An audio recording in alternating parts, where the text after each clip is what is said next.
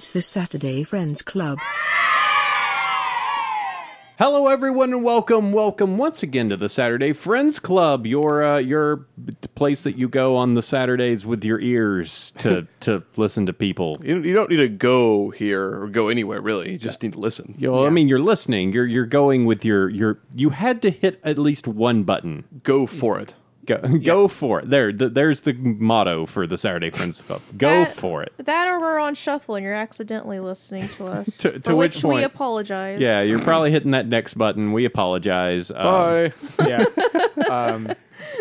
But yes, welcome back. This is the Saturday Friends Club, your outlet for nostalgia talk about stuff that we used to enjoy. I am Josh. Over there is Eric. Yep. We have Martin. Hello. Sabrina's here. Yep. And we are talking about World War II, the Great War, the greatest war, World War I. the greatest generation, the Great War, The war to end all wars. The war that was great that we have to make great again. the American Revolution, the Civil War of Europe, The war on drugs. the war on terror.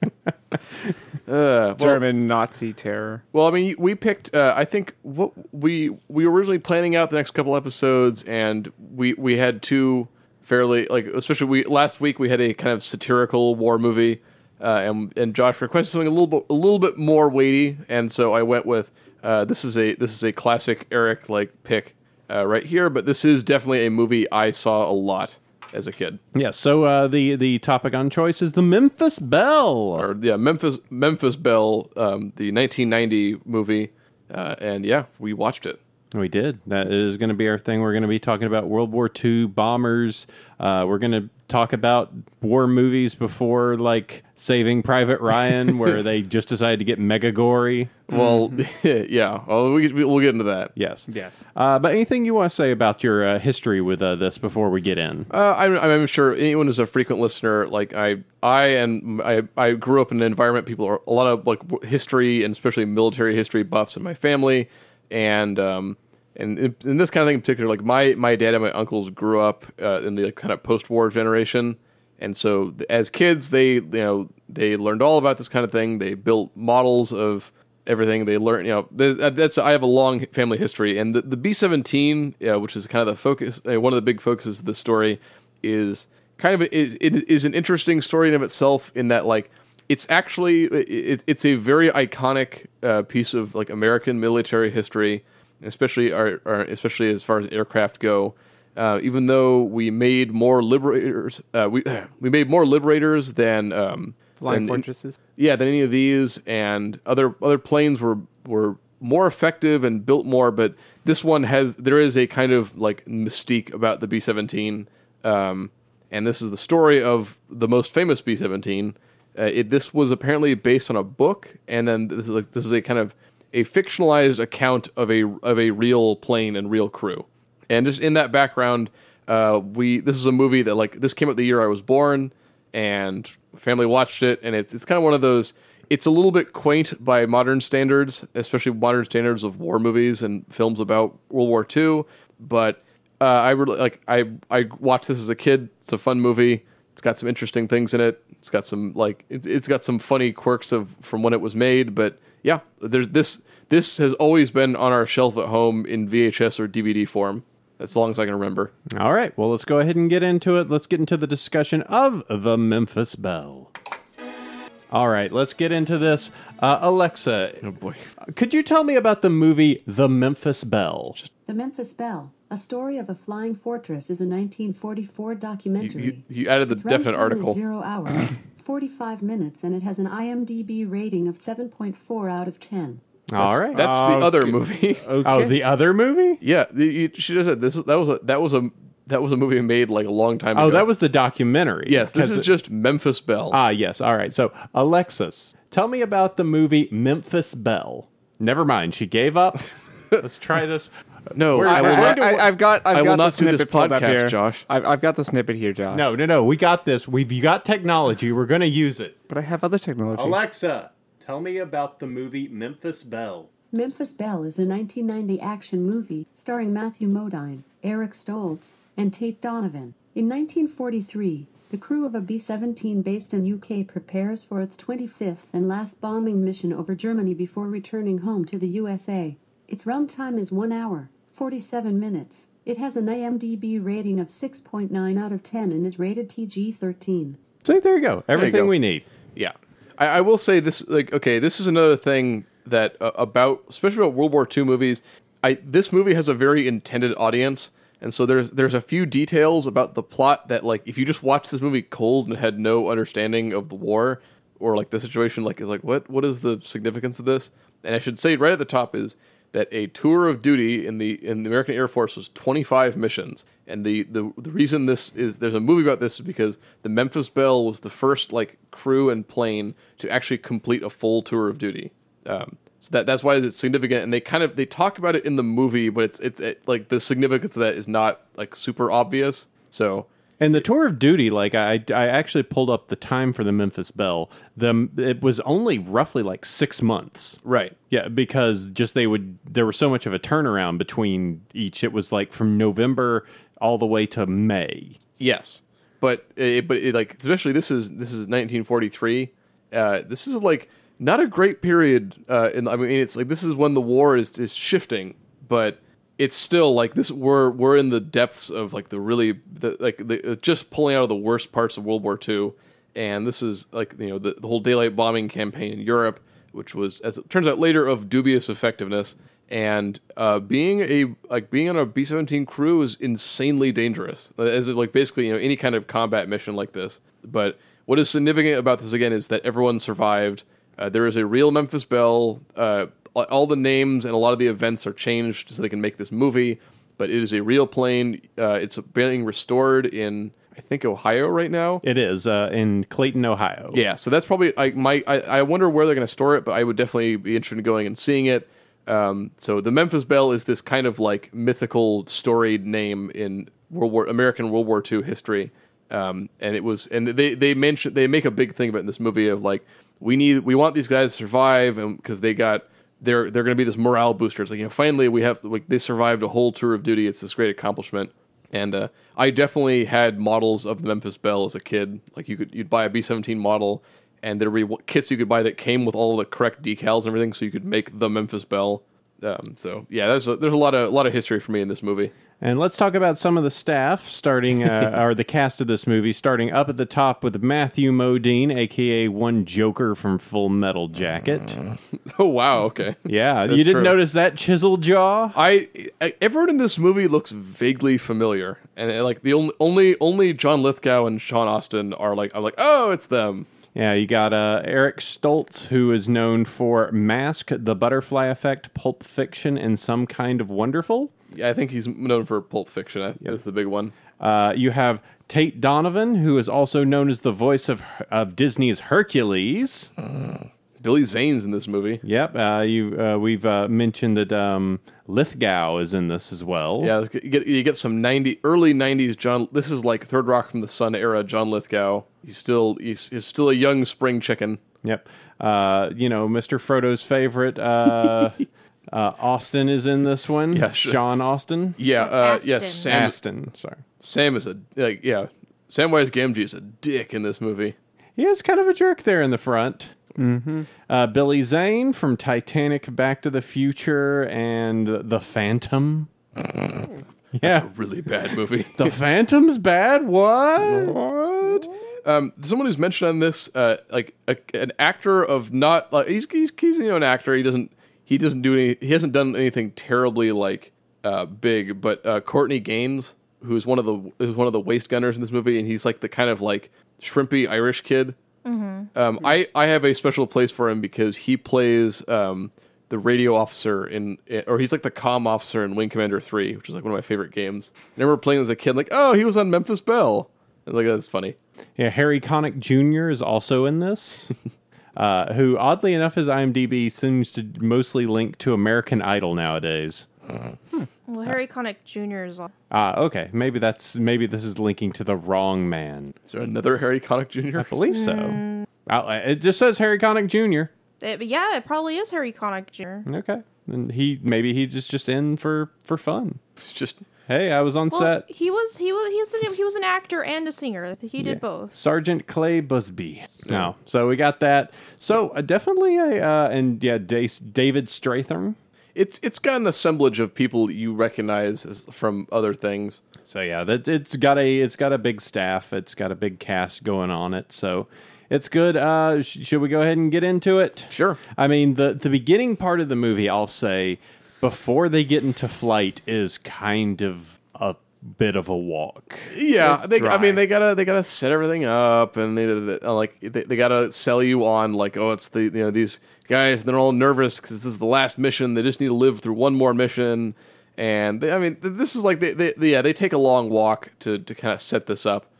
John Lithgow comes across as just this kind of dopey, just publicist that's just like, yeah, we just need this for the war effort. We need them for the war effort. John Lithgow's he's an interesting character in that he's like a press liaison. He's an army PR officer. Yeah, and so like he pisses off everyone because he's like all about like getting them to make the story big, and then the commander is just focusing on the mission and everything. And he goes up on stage and does something. Everybody's like, "Oh, you don't do that." he gets the 3 cheers for the crew, and he hip hip hooray, and then like they do it kind of once, but then everyone's like, "No, it's like bad luck," and then they kind of embarrass him. John Lithgow is that character, and then it's the standard like all the characters in a war movie who are all like it's all about their existential kind of like, oh, am I going to make it, and what am I going to do when I get home, and has the usual cast of characters of just like the farmer, the Irishman, the doctor, just like going through. Yeah, and this kind of has the same problem with a lot of like ensemble casts, especially in war films, where it's like you have to like you want to make people care about these characters, but there's like it's the entire crew of a B-17, so like there's a lot of people to track. Yeah. Not to mention some performances are more memorable than others. Yeah. So that's the other thing. Like, and it's also something that like I didn't even think about because it's like, oh yeah, I know what all the positions on a B-17 are. So whenever they show them, like, oh yeah, I know who that guy is. I know what he's doing. But I think to someone going into it cold, like, so he's got like a gun, but that guy's at a desk. What's going on here? And so like, no, okay, yeah. So they do a lot of the movie is them like because they have to cut and they have to jump around the plane, and it's like if you know about how a bomber like this is structured, you know kind of where everyone is in relation to each other. But I can see for someone who's not a total weirdo, like this is kind of weird and disorienting. Yeah, I mean, when they get into the bomber, that's definitely where it gets a bit more white knuckle. Right. A lot more white knuckle, actually. Right. All right, so let's see. In May 1943, the crew of the Memphis Belle, a Boeing B-17 Flying Fortress of the U.S. Army Air Force, are grounded in England where the aircraft is repaired. The group is under the command of Lieutenant Craig Harriman, David Strathern, a no-nonsense stoical leader tasked with keeping the pressure on Nazi targets. An Army publicist, Lieutenant Bruce Derringer, played by John Lithgow, is visiting the base to interview the Belle crew in anticipation for their flying their 25th mission, a requirement to complete their tour of duty. Derringer is eager to use the crew on War Bonds tour stateside. He believes their success will help the war effort and confides in Harriman that many people back home are upset at the losses the Air Force has suffered. I should say at the top also the significance of that also is that if you complete a tour of duty, you get to go home. Right. So like you're done. And so that's the idea is like, yeah, the daylight bombing campaign at this point, we were losing a lot of bombers and a lot of people getting killed. So that's why this is supposed to be significant. It's like they get to go home. They get to go around and do war bond tours, and they get to kind of party. So just explain it to me because I'm not as familiar with it as well. Obviously daylight bombing is your bombing during the daytime, but right. what was the reason and significance of it? So the reason, like, this is the thing is in daylight you have a better chance of being able to identify your targets and shoot them and drop bombs more accurately. The problem is that also you can be seen, and so like. For a long time, daylight bombing was incredibly dangerous because if they know you're coming, especially if it's a nice clear day, then the Germans are going to send up flak and they're going to send up fighters to shoot you down. And so they generally use like more resistance. Where if it's at night, it's harder to coordinate a defense against it. But then night bombing is also at this time is more inaccurate because you don't have as good of a target. And they showed a little bit, but the bombardier has his Norden bomb sight computer. It's like a really early analog computer that was used to target that would give you an accurate or somewhat accurate position to bomb from. And even then, at this time, people don't really think about it, but like the bombs are like really inaccurate at this time. And even with this computer, and that's the thing, the computer also was connected to the autopilot on the plane. So at some point, the pilot says, "Okay, it's all yours." And you could actually you could kind of sort of control the plane with this Norden computer, and it would let you make small adjustments, and it would keep the plane just kind of flying level. And it's got little crosshairs that you look through, and you'd line it up with your target. And they have him like dramatically about to press the button that would drop the bombs. But so yeah, the United States Air Force was the one doing daylight bombing for Europe, and like the British concentrated on night bombing. And it was just, especially early on, there were just tremendous losses.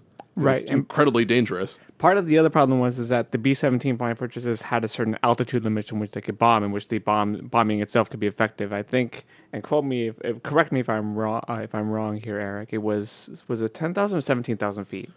I want to say, or somewhere between 10 and 20, but around there. Yeah, so somewhere around there, where they were still high enough up where they would be able to avoid some of the most destructive countermeasures against their bombing, but at the same time, it's still they could still be hit by flak fire, and then at the same time, German fighters would be able to get up there and shoot them down. And they talk about that. It's like, and you see that's why the B-17 and bombers like it are just covered in guns. Mm-hmm. Is because you need to be able to cover and shoot down enemy fighters from any angle.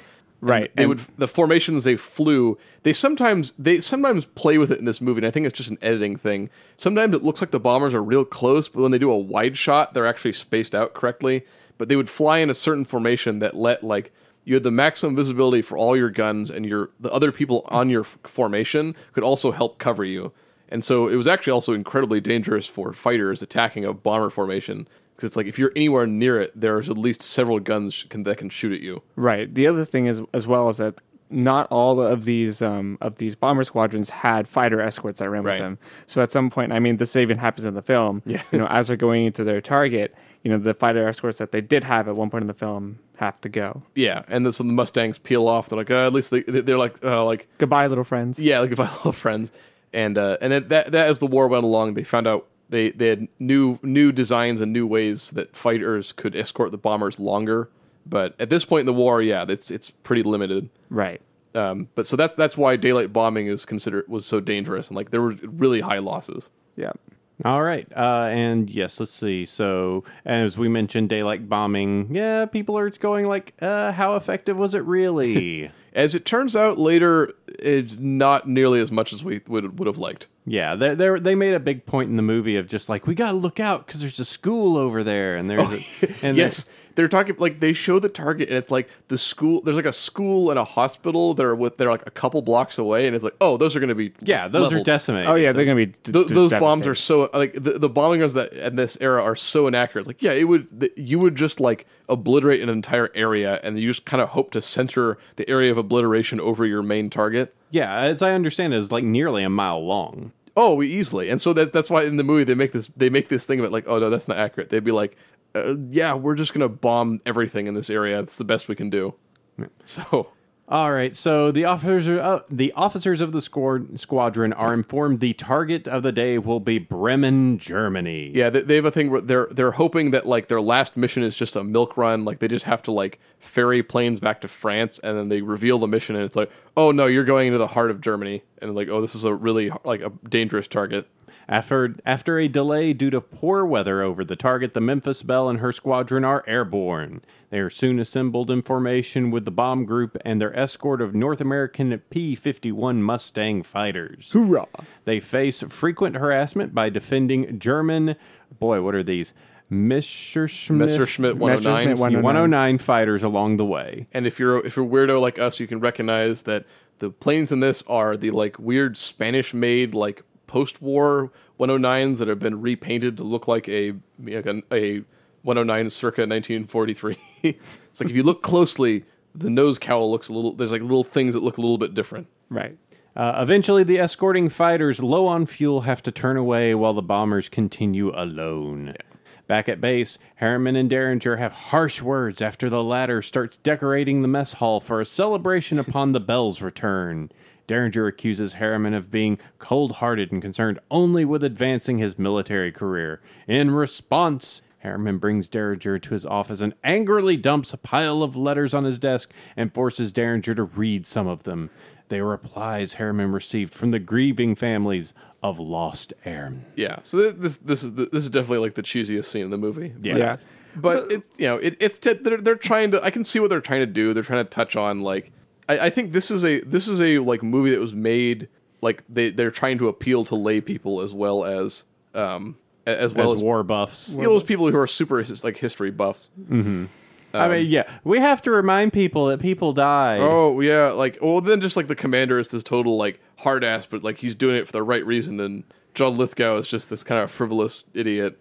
Yeah. Yeah. And they set up ahead of time. They kind of give you kind of learn some about each of the crewmen and their history, and like they're all like one guy's the farm boy, and he helps a farmer with his tractor, kind of thing. So this is all the attempts, I think, again, to make the movie more palatable to like a lay audience. Not to mention the fact they're trying to humanize some of these people and the characters that they're portraying. Yes. And I mean, the other part, I don't know, it was kind of weird when he was reading the letters, though, and the narration was of the people, the authors of the letters themselves. But then you had like old war footage, camera footage, camera footage that's dated from the war itself, playing in the background, like just B-17s getting shot to pieces. Yeah, it's just like that's kind of sad. Yeah. It feels weird. I don't know how to feel right now. Meanwhile, we go like back to the bomber, and they're putting like "kick me" signs on the back of each other. Yeah, kick me, still a virgin. Couldn't get laid last night. Sign on his back. Yeah. And then like being a dick of just like, oh, a Lucky Charm, I just threw it out, and Well, that's the thing in war movies, though. You want to show some like people do like find ways to cope with the stress of combat. And it's like, but that's all like, it's a little Animal House, but they're very much like, yeah, this is the kind of thing that people would do. Yeah, like the weird basic foreshadowing of just like, oh, you should put that harness on, and it's just like, oh, but it pinches me. Yeah. And I was like, oh, that couldn't possibly be relevant later. The ball turret sticks. Yeah. Man, I have to tell you that if there's any place on a plane, that plane I would not want to be. The ball turret. Ball turret. Oh, you don't be like crouched in a glass sphere that's like dangling beneath the plane, and then like, yeah. Oh God, that's a nightmare. You're like holding a gun and firing between your knees.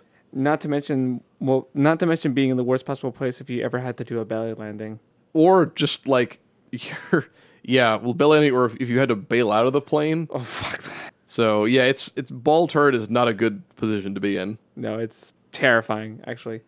But it's pretty amazing just to see like that thing actually turn 360 degrees. Yeah. Like wow, they were able to do that back then. Oh yeah. I mean they kind of had to, because it needs to cover the whole underside of the plane, and these people rotate all around. It's like the top turret is just like a simple rotating turret. And then another thing is also remember, these planes were not pressurized at this point.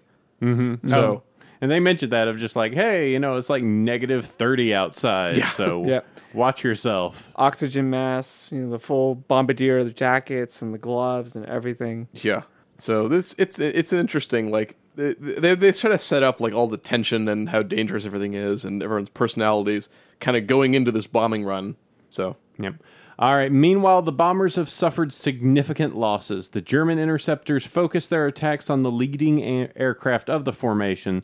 The first lead bomber, Windy City, loses its engine and explodes in front of the Belle, piloted by Captain Dennis Dearborn and co-pilot First Sergeant Luke Sinclair. More attacks ensue, and their replacement lead bomber, C Cup, is forced to break formation when its nose is clipped by a Bf-109. Yeah, they show that scene of like, oh, the C-Cup lost the nose, and they look out there and like the whole nose has been blown apart. Like, oh, that plane would just like fly itself up, would like come to pieces if it was like that. Yeah, it's just like, how are you? Okay. Not a good place to lose. So then Memphis Belle is forced to take the lead position, which is like the most dangerous position. Right. Yes, the crew of the Belle watch in horror when they see airmen fall out of the stricken aircraft without a parachute. Now, one thing to note here. So, unlike the movie we talked about last week, some of the effects in this film do not pass the test of time, Yeah. unfortunately. So this is in 1990, and like they do actually use a fair number of real flying B-17s in this movie. I think about 4 or 5. 4 or 5, and they look, and all those shots like, oh god, those look great. Yeah. And it's a real, but then like anytime they have to destroy a B-17, it's a very clear like model with big matte lines, and it just looks so modelly. There was one where like it got sliced in half. And Yeah, it felt like it was just floating there. Yeah, you can definitely see it's like, oh, we gotta keep the wires moving, and it doesn't quite work. Yeah, the cut was just like... Yeah. it's like throwing a plate. Yeah. I get it. This is like, I mean, this was like they're doing what they can in this pre-CGI era. Right. There's not like an actual plane they can destroy, and they can't like CGI it. So it's like, well, we just kind of do the best we can with models. And it's got the problem of like, unlike in Star Wars, where everything's moving pretty quick, and you can kind of like creatively cut around it. It's just like in this thing, like you got gravity and everything to worry about. So now you can't just make these dramatic like moving shots everywhere. Mm-hmm. So yeah, there's some of the I think they kept it fairly brief though. Like they cut away from it reasonably quickly. Right, they didn't keep the focus too much on the models themselves, but I mean, there was definitely you'd be in the midst of this, intense dog fighting, and then all of a sudden, just like random model comes out of nowhere. Oh no, our model. Just to me, it's hilarious. Like the guy that just flies is like, yeah, this is a very obvious dummy. After all the other planes go out, the Belle is then tasked to lead the formation to the target, becoming the lead plane in the attack. How do they figure out who becomes the plane though after a lead plane is out of? I think they have like a pecking order established. Like if lead gets shot down, you take the next one. If the second lead gets shot down, you go in. Oh, they go in with like who's going to be in charge. Yeah. Wow. So finding the target, the aircraft assembly plant, proves difficult as Bombardier First Lieutenant Val Kozlowski can't see the target because of the smoke screen the Germans have created. Dearborn aborts the initial bomb run and orders the formation to circle around for a second attempt, which frustrates the Belle crew, who have had to endure the ongoing attacks from the Germans. Yeah, again, another thing, like this is like a war. If you have more knowledge of the situation, it's if they can't see the target, they don't want to drop the bombs. And they can circle around and make another run, but it's like they just have to, it's more, the more longer they stay there, the more dangerous it is. So the crew are just like, let's just say like there's too much smoke and we had to abort, and they don't want them alone. The captain is determined that like, no, we're gonna like do this correctly. So he orders them to go to circle around. So they go in for a second pass, which, as I say, is suicide. Yeah. On the second run, Kowalski's spots the assembly plant through the gap in the smokescreen, and the bomber successfully hit the target in what appears to be a whole bunch of stock footage. Yeah. Once clear of the anti-aircraft fire, they are again attacked by fighters. Staff Sergeant Richard Rascal Moore's ball turret is destroyed, but he is saved by that safety strap. Yes. woo, safety strap. The attacks continue, blasting a hole in the fuselage, tearing off a large chunk of the tail, and setting the number 4 engine on fire. Radio operator Staff Sergeant Danny Boy Daly is wounded in the attack, which puts Kowalski in the difficult position where the crew enlists his self-exaggerated medical expertise to save the injured radio man. Yeah, Billy Zane's character is like, he's like, oh, I mean, everyone thinks he's this great doctor, and it turns out like, no, he was only in med school for like 2 weeks, and then he enlisted, so he's in pretending to be this doctor for fame and to like, so he has to like fake it, and everyone's convinced he's a real doctor, and they have a whole debate over like, do we try to like just keep him alive as best we can, or do we like strap a parachute to him and drop him out of the plane? So there's a couple, they set up kind of these little scenes of like ways to that increase kind of the tension of the moment. Like their navigator is convinced he's gonna die, and when they fly through the wreckage of that plane, like his window gets like scattered with a bunch of like blood from one of the crewmen. So he's like convinced he's gonna die, and so there's these little things that happen along the way.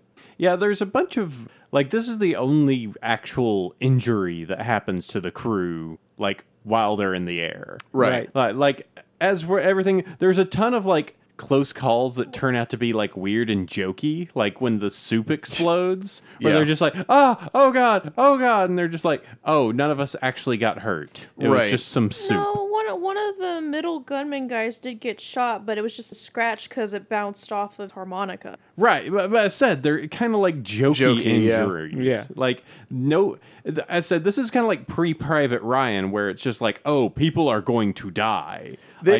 Some of it's also just like you have this ensemble, so many characters, but you're also stipulated that like they all have to live because that's what happened. But you're also trying to make a dramatic story, so like there's one guy who's injured, but he manages to live. So I can see that just being a conundrum as far as writing this movie. Of trying to figure out just like how do you write a gripping war movie where everyone lives. Right, and it's Right. still convincing. Let's see. Meanwhile, Dearborn and Sinclair skillfully drop the aircraft into a steep dive to put out the fire, despite great risk of losing the aircraft. Yeah, they like one of the engines is on fire, and the fire suppression system has failed. So they put it out by sending the plane into a dive, and that forces so much air through it that it can put out the fire. And it also I think if you also not feeding fuel into it, like it'll the centrifugal force will like force the fuel out of the lines, and so it'll stop feeding the fire. Right. And so they pull out of it at the last second because those bombers can't maneuver very fast or very far. So they managed to just barely recover from the dive, and so that's the next like danger out of the way. Yes. As the B-17 limps closer to base, Dearborn orders the landing gear dropped, but only one wheel descends due to electrical failure caused by battle damage. And as we saw at the very beginning of the movie, if you don't have your landing gear, you die. Well, Yes. that one is a little weird. Like the opening of the movie is like one of the flights returns, and one of the planes tries to belly land, and then it just explodes. Which that could happen, but it like they especially they make a big thing. He's like he's almost got the landing gear down. He's almost got it down, and it's like they would probably be able to belly land that. Yeah, not to mention the fact that it's again a typical Hollywood level explosion of just like The unreasonable amount of flames. Well, the B-17 at the end explodes despite its fuel tanks would be almost empty. Right. And we have no bombs in it and everything, so. And any of the ammunition that would be on there is already... I mean, it certainly was a dangerous situation, but they kind of like artificially hype up the end of how dangerous it is. Yeah, and did a little foreshadowing of like, could it happen to them, even though we know historically it does not? Right, this movie, you know what happens at the end of this.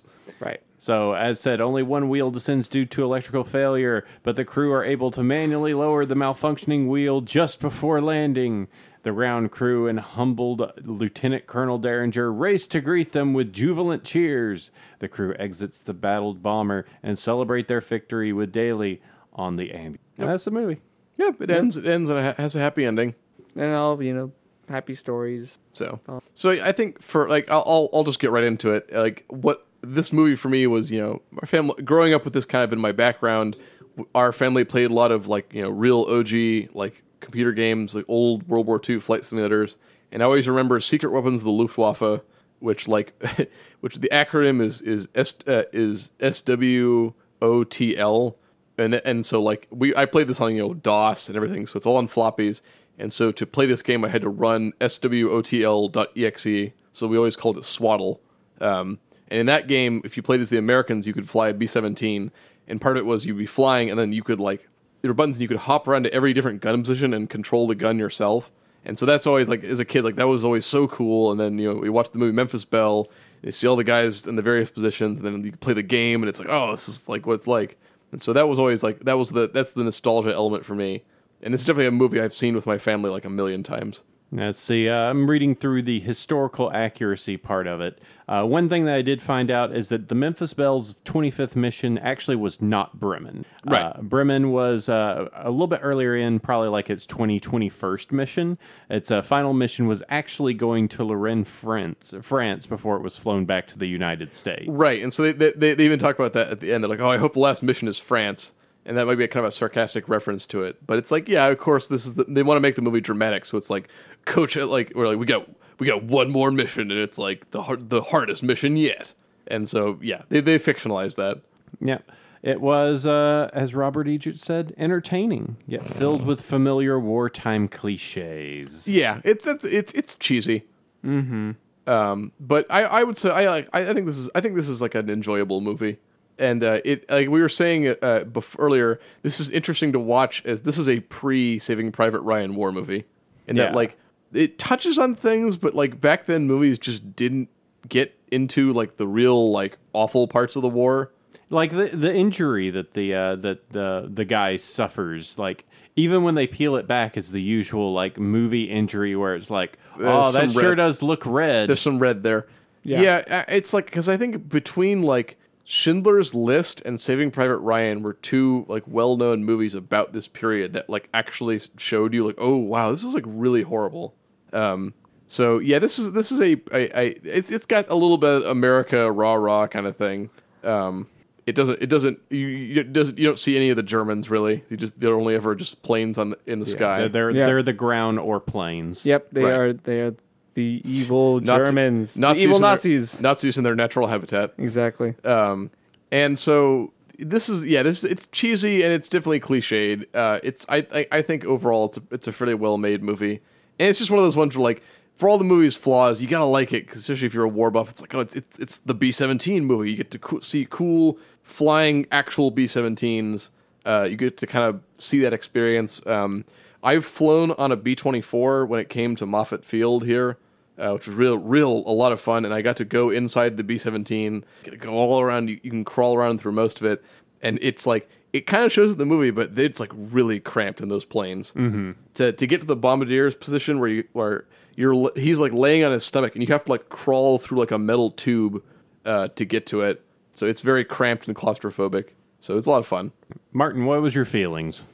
I mean, I'm a little bit with Eric here. It's like there's a lot of Americana, hoorah, hoorah, look at us fighting the war against the Nazis kind of deal to it. There is a lot of that piece to it. I mean, some of the combat scenes were enjoyable. I think the immersion for me was just torn off when I saw the models. also like, yeah, they're like, just because of the logistics of filming a World War II kind of air combat centric movie at the time are very difficult. So like, I can see this is one of those like, the editors really had to sit down and like really work with the footage they got. Yeah. Because the combat scenes are a lot of like, cut of them like firing a gun, and then we got to get like a shot of a 109 flying past, and they'd have to stitch these together.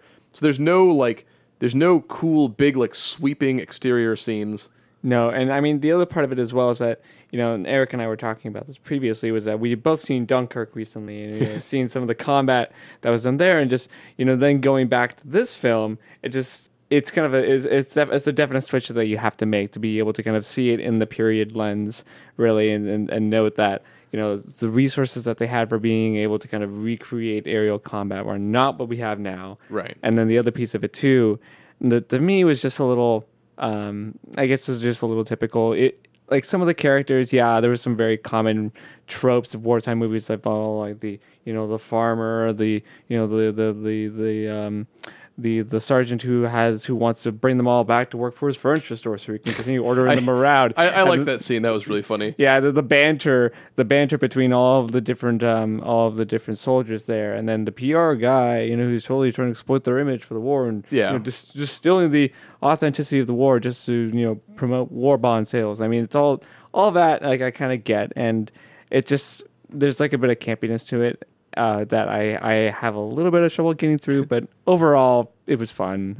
It's not quite to the like Kelly's Heroes level of campiness, but it's there. It's there. There's elements of it. I did like that scene where they're teasing the captain because he's like, "What are you guys doing after the war?" It's like, my family owns a furniture business. You'll come work for me, and they're all like, and they'll start teasing him. It's like, yeah, this is what we want: is you ordering us around for the rest of our lives. It's like, keep your eyes out for German fighters the whole time. Yeah, not to mention like the captain always doing these like the offensive role of like keep an eye out for those German fighters. He's super proper and by the book. And, exactly. So regimented, and it's just like, ugh. That was a little Germany. But then the dance though that was earlier in the film, I actually kind of enjoyed the music there. I was like, well, I mean, they do a kind of a jazz version of Danny Boy, and they sing Amazing Grace, and it's very good period stuff. Good period stuff. All the people dancing over there, doing all kinds of crazy stuff, jumping and jiving. Not the same kind of dancing we have these days. No twerking. I liked the one officer, like they at some point in the dance scene they're showing all the various officers like hitting on various British women who are there, and the one guy is just like describing like how he prepares his meat. Oh yeah, that was Our right. American heroes, everyone. Oh yes. Oh God. Sabrina, your feelings. I thought it was a decent wartime movie. I mean, I grew up watching a lot of wartime movies, so they're all kind of like similar, and I don't know. I didn't think this one was any particular special or anything. I mean, I've seen a lot of them, so it's hard for me to like be like, well, that was a really good like. It's hard because when you see so many of them, they kind of have like the same blur together. feeling. Yeah. I think it was cool that it did focus on the B-17s, which most of the movies I grew up watching focused on like Soldiers, the soldiers and stuff, which, you know, that's fine with me. That's basically what my dad was. He was in the army. So that was more reminiscent of what would have happened if he had ever gone to war. And I knew you you'd watched war movies as a kid and everything. And this, like you're saying, this is very much it's not breaking any new ground as a movie, right? But it's the B-17 movie. That's why it's noteworthy. So so that's the one thing that's going for it. And I am familiar with the Memphis Belle because I do like to look at.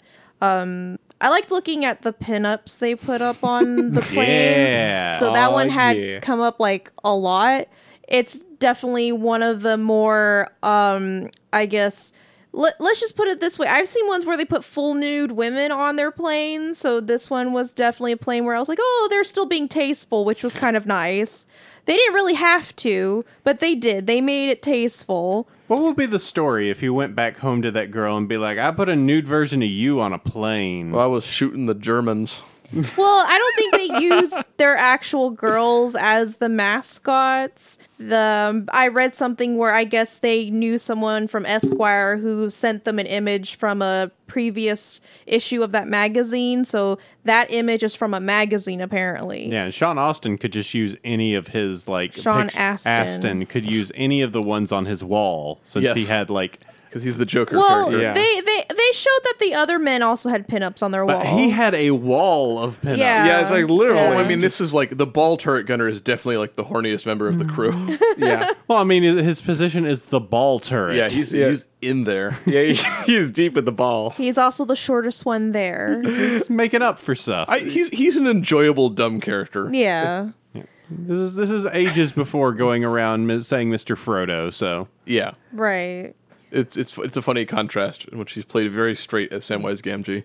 Mr. Frodo. And yeah, I think I'll just finish saying I think is just a war movie. It's a serviceable one. It doesn't do much, like, it doesn't do anything spectacular, but it also does exactly what it needs to do. Yeah, and like I was saying, it's the B-17 movie. It's the thing about the Memphis Belle, and I have heard.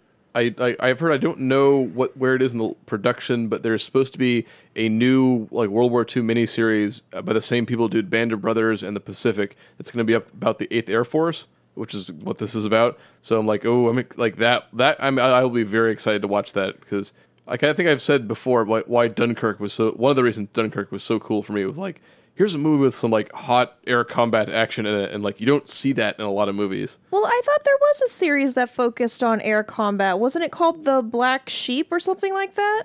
Maybe. I mean, there were attempts at it, but like a real like a one to the level of Dunkirk, where you really get to see everything. I don't remember. It was so long ago, but I think around the time they did the Band of Brothers, they put one out that focused on the bombers. Oh, you know what? It might have been for World War I, not World War II. I think that's why. I think that's There's what I'm a movie thinking called of. like Flyboys or something. I remember hearing that one was not very good. But there's also another one for like the oh, that's Red Tails. That movie's a disaster. Yeah, that was so bad. That's like George Lucas's like naive racism, like in maximum form. It's so there were attempts at it, and there is another like if other people in this, if you've watched this genre, if you've seen Battle of Britain, I'd say this is better than Battle of Britain. And then also kind of like in the 80s, there was a series called Piece of Cake, which we really should do on this show. Although it's like imagine like a realistic version of this that was also very British. That's a very good series as far as historical versus being an interesting story. But so there were attempts at this, and so that's why I'm excited for like if like all the good parts of Band of Brothers, but applied to like the 8th Air Force and like modern graphics and all this other stuff, working on it. That's why I love one of the reasons I love Dunkirk so much, and why I'd be like, oh, I'd be excited for this series. Yeah, high five for Dunkirk. Yeah. Yeah, I think Saving Private Ryan really changed the way we do war movies, and I kind of appreciate what it did. Like, I didn't get to watch all of it, but I did watch a good amount of Band of Brothers, and it was a really good series that had the same feel, and it was very serious. Yes. and it didn't like try and soften it out and make it easy for you. It was like, this is war, this is what it's like, deal with it. Right. Yeah, And but there was also moments of brevity in it Yes. levity, yeah. Yeah. Did I say brevity? Yes. Ah, fuck. It's a long series, so it's not brevity. Levity. And it's just the idea of let's not shy away and try to and let's make it more realistic and not in like a prurient sense.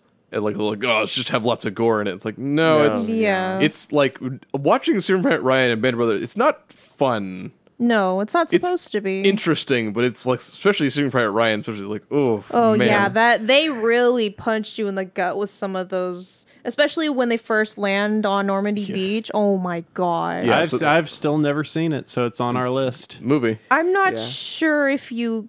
I'll power through it. It's a movie, and parts of it are kind of like Hollywood eyes. Well, Right. no, I mean, he has the blood phobia Yeah, thing, so right, I'm a right, little yeah. concerned about that because there's a little bit more than just blood. I'll power through it. I'll find a way. Good. Okay. I know there's gray matter. I know there's intestines. I've heard plenty. Yeah, the in parts of the Pacific was kind of a flawed series. It was not nearly as good as Band of Brothers, but the scenes when they're on like Iwo Jima and stuff, like, oh, man.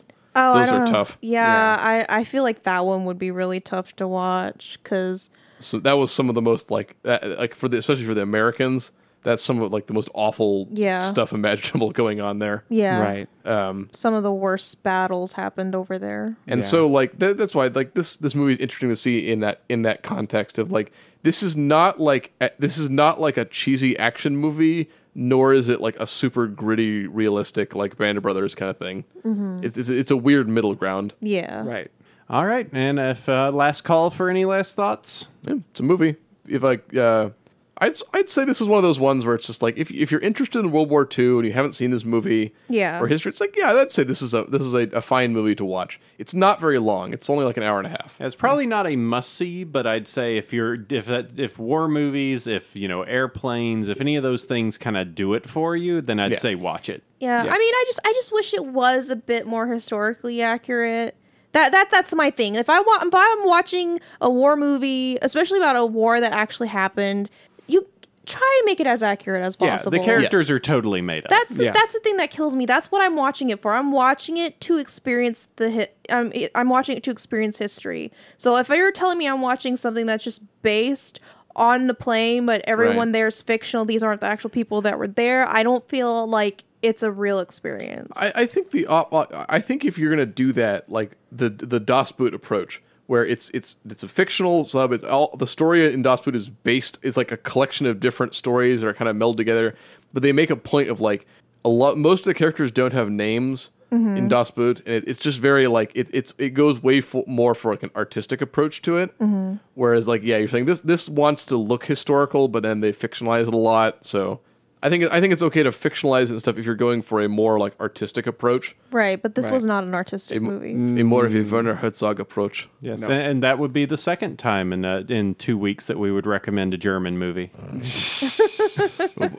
Well, we are 100% doing Das Boot because I think Das Boot and Memphis Belle are the two like war movies I remember watching as a kid, like very clearly. Mm-hmm. And it's also a good movie. I'll have to give you some preparation in advance because even the like theatrical cut is like I think just over 3 hours.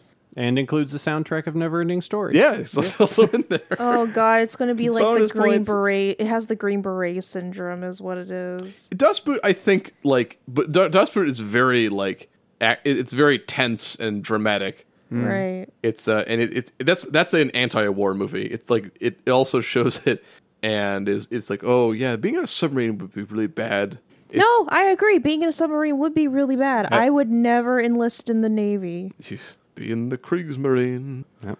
All right, and I think that'll go ahead and take care of us for this week. That has been Memphis Belle, not the Memphis Belle. That that's is a the documentary. But yeah, thank you all very much for listening this week, and we hope you enjoyed this. Next week we are doing My Choice, the best choice. Josh going for a punt here. I'm. Yeah, Just teeing up. You gave me some grief for Neverending Story, but UHF, I'm gonna bring it all back together. the Weird Al classic. This is the podcast equivalent of buying everyone a beer. Yeah, come on. Hey, one for Rounds on me. Woo! All right, boys, let's go. It's just like build up as much goodwill as if I'm preparing for something. As if you're, as if there's this like, as if you have to go fast towards some sort of choice we have in the future, and I'm sure I'm gonna like have to bring a spear to like kill you with. You said gotta go fast, so Yeah, I mean, we got to get some gold rings I here. have a feeling it's going to have to be November because we've got October coming up, and so we have to do our October choices. Yeah, I'm gonna bring you like a pile of brass rings and just like here, you want some of these? Or fucking throw in your face. So we'll have those November, December. So we've got a bunch of good seasonal podcasts that are going to be coming up. As the holiday season approaches, you get to see some more of my picks. We're going to be returning to a early Saturday Friends Club classic, Oh boy. and some other ones. Is Vern going to be involved? He's not in this. Oh, okay, not that one. All right. Wait, is it Vanilla Ice? Is there a Vanilla Ice Halloween No, movie? I'm like, oh, this is pitching way in advance, but my submission for October is definitely going to be Ernest Scared Stupid. Oh, okay. I knew it. I knew it was an artist thing. Either that or is it going to be Big Money Rustlers, one of the two. Well, that's always the threat. That's always looming. That is the sword of Damocles for this you know what? podcast. I'll never be mad about an Ernest movie, so I'm okay with this. We have watched and will watch worse in this podcast. Oh, so- absolutely. True. So Yeah. I mean, I did put you guys through Raise X Roughnecks. that was fun bad though. It's more like I watch it like, oh fuck, and then we get to the podcast and like we get to really just like put the irons to you. Yeah, Oh, God. so it's the opportunity to needle our friends. Yeah. Yes, indeed. I mean, as I'm going to encounter soon. So. Yes, Oh, yes. literally. Yep. All right. Well, it takes care of us. You can find us over at satfriendsclub.com, Twitter over at satfriendsclub as well. That's right. And we do have the Patreon. If you do like this show so much that you're able to show just a little bit of patronage to us, $1 would do so much to help us. We got new equipment that I'm sorting out so we can handle as many people as we can. We can get remote friends to be part of the show. We're constantly trying to strive and make things better for you and make the show better. And you can feel free to reach out and give us suggestions. There's an email thread that you can use over at satfriendsclub.com, or you can use Twitter to reach out to us. But yeah, you have that. We have the Patreon rewards. I need to make a new of the pre-show roll to post up there for you guys, so you can hear all of our extended banter. Right. And that is pretty much it. Thank you all this week for joining in. We'll join you next week for more fun with Weird Al's weird little movie, UHF. All right, till then, sleep well, everyone. And buy war bonds.